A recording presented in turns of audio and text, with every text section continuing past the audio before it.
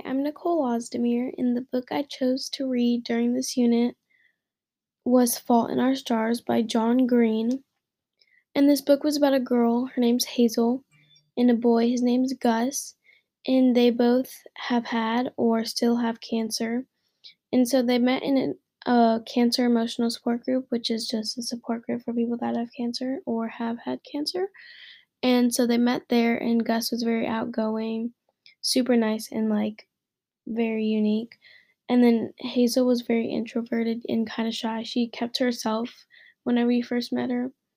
And so Gus was really interested because they were super different, but then they were also super alike at the same time.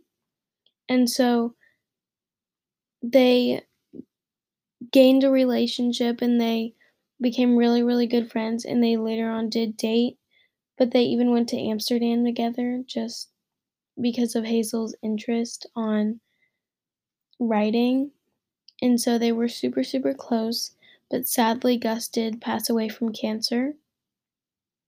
And Hazel was very sad and upset because that's her best friend. And John Green, he probably wrote this book because to entertain mostly, but also to inform that life is short and you shouldn't take anything for granted, which is true.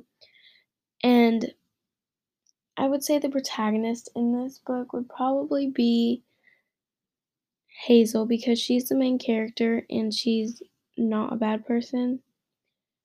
And what motivated her to do stuff was Gus, her best friend.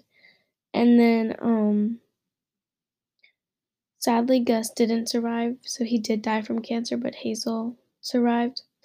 And then the conflicts is cancer for everyone.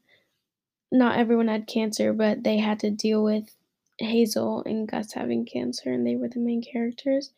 And then what causes cancer to escalate is that you can't just control it. Sometimes it's uncontrollable, sometimes it's controllable, but sadly Gus's wasn't, so that's why he did pass away.